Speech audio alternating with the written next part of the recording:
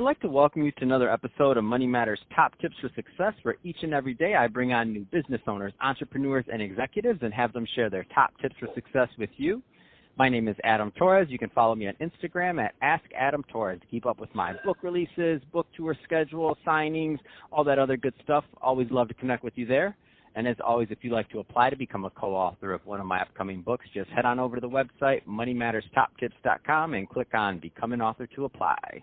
All right, so today I have Jeff Mendelson on the line. He's the founder over at Jeff Mendelson Digital Marketing.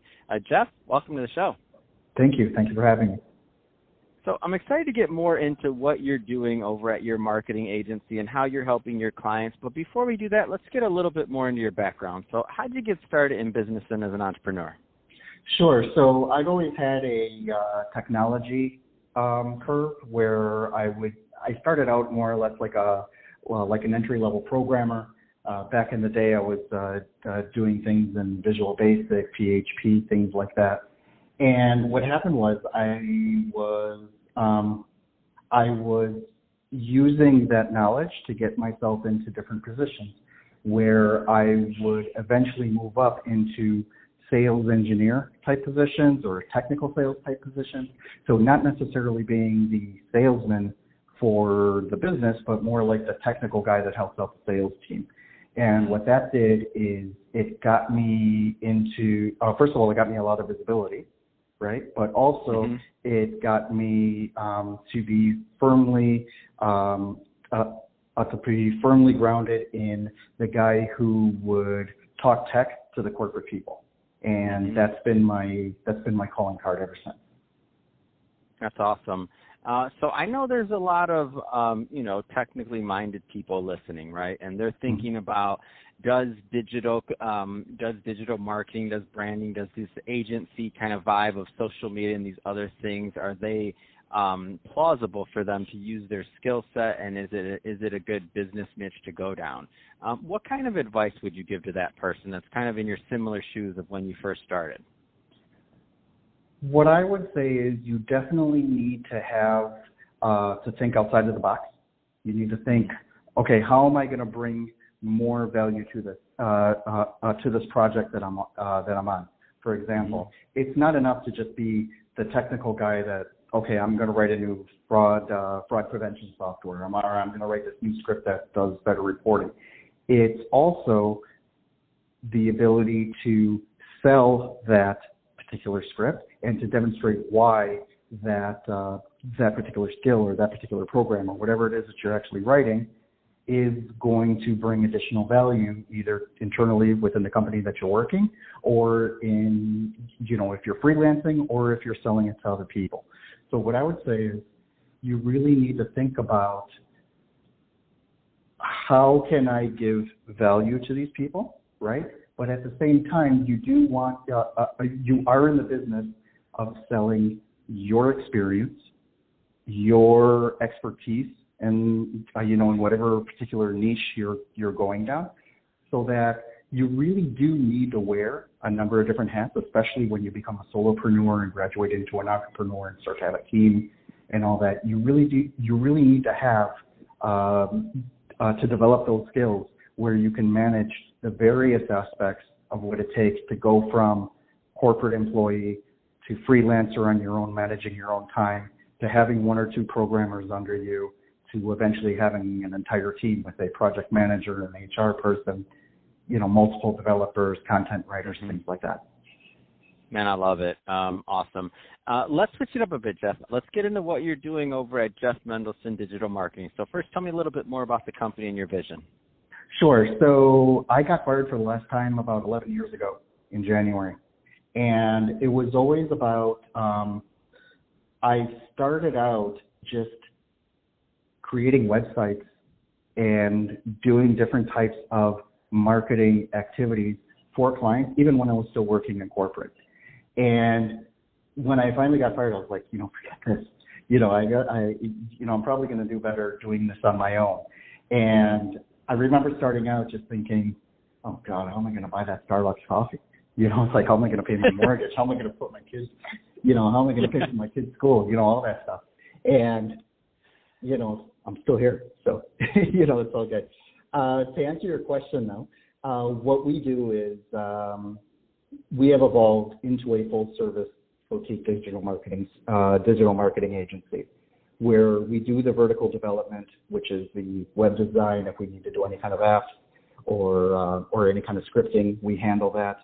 But also the projects that we take on need to have a marketing aspect to it. So we're not necessarily a development house, right, where we're just going to create a website and then walk away. If we don't have a hand in the marketing, whether it's paid marketing, content marketing, or SEO, things like that, we're not really interested. Not really something we're going to be pursuing. So what we're trying to do is to get our foot in the door with the development of the new website or the new presence that any company is trying to create, and then stay with them in order to help market and push it forward. Because I firmly believe, like after we create this this new website, this new business presence for them, to then just walk away from it and then let someone else handle it, I mean, we're basically leaving money on the table. No, I get it. And also for the client in terms of their expected results, I mean, if you already put in all that groundwork with them and really got to understand them and their brand enough to create the right type of website and the right type of branding for them, then it's pretty logical that you would continue that relationship instead of letting it go.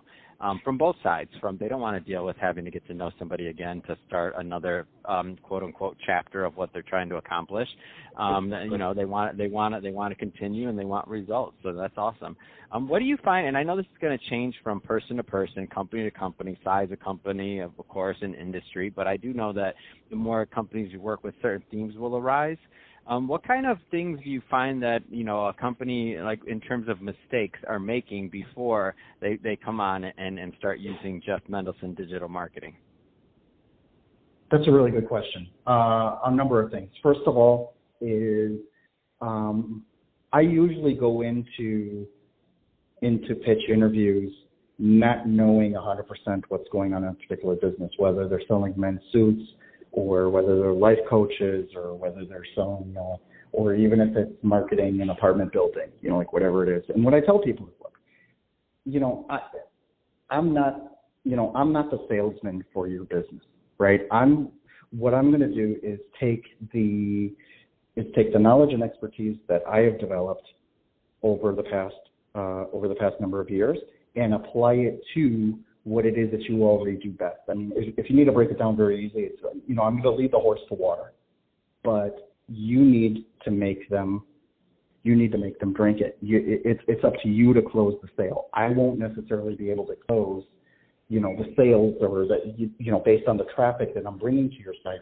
It's then going to be up to you to have great prices, to have an easy checkout process, to have an offer or merchandise that is compelling and well priced that people are actually going to want to buy. So what I try to convey in this case is really understand: is this something that we can work on together? Is this something that has legs?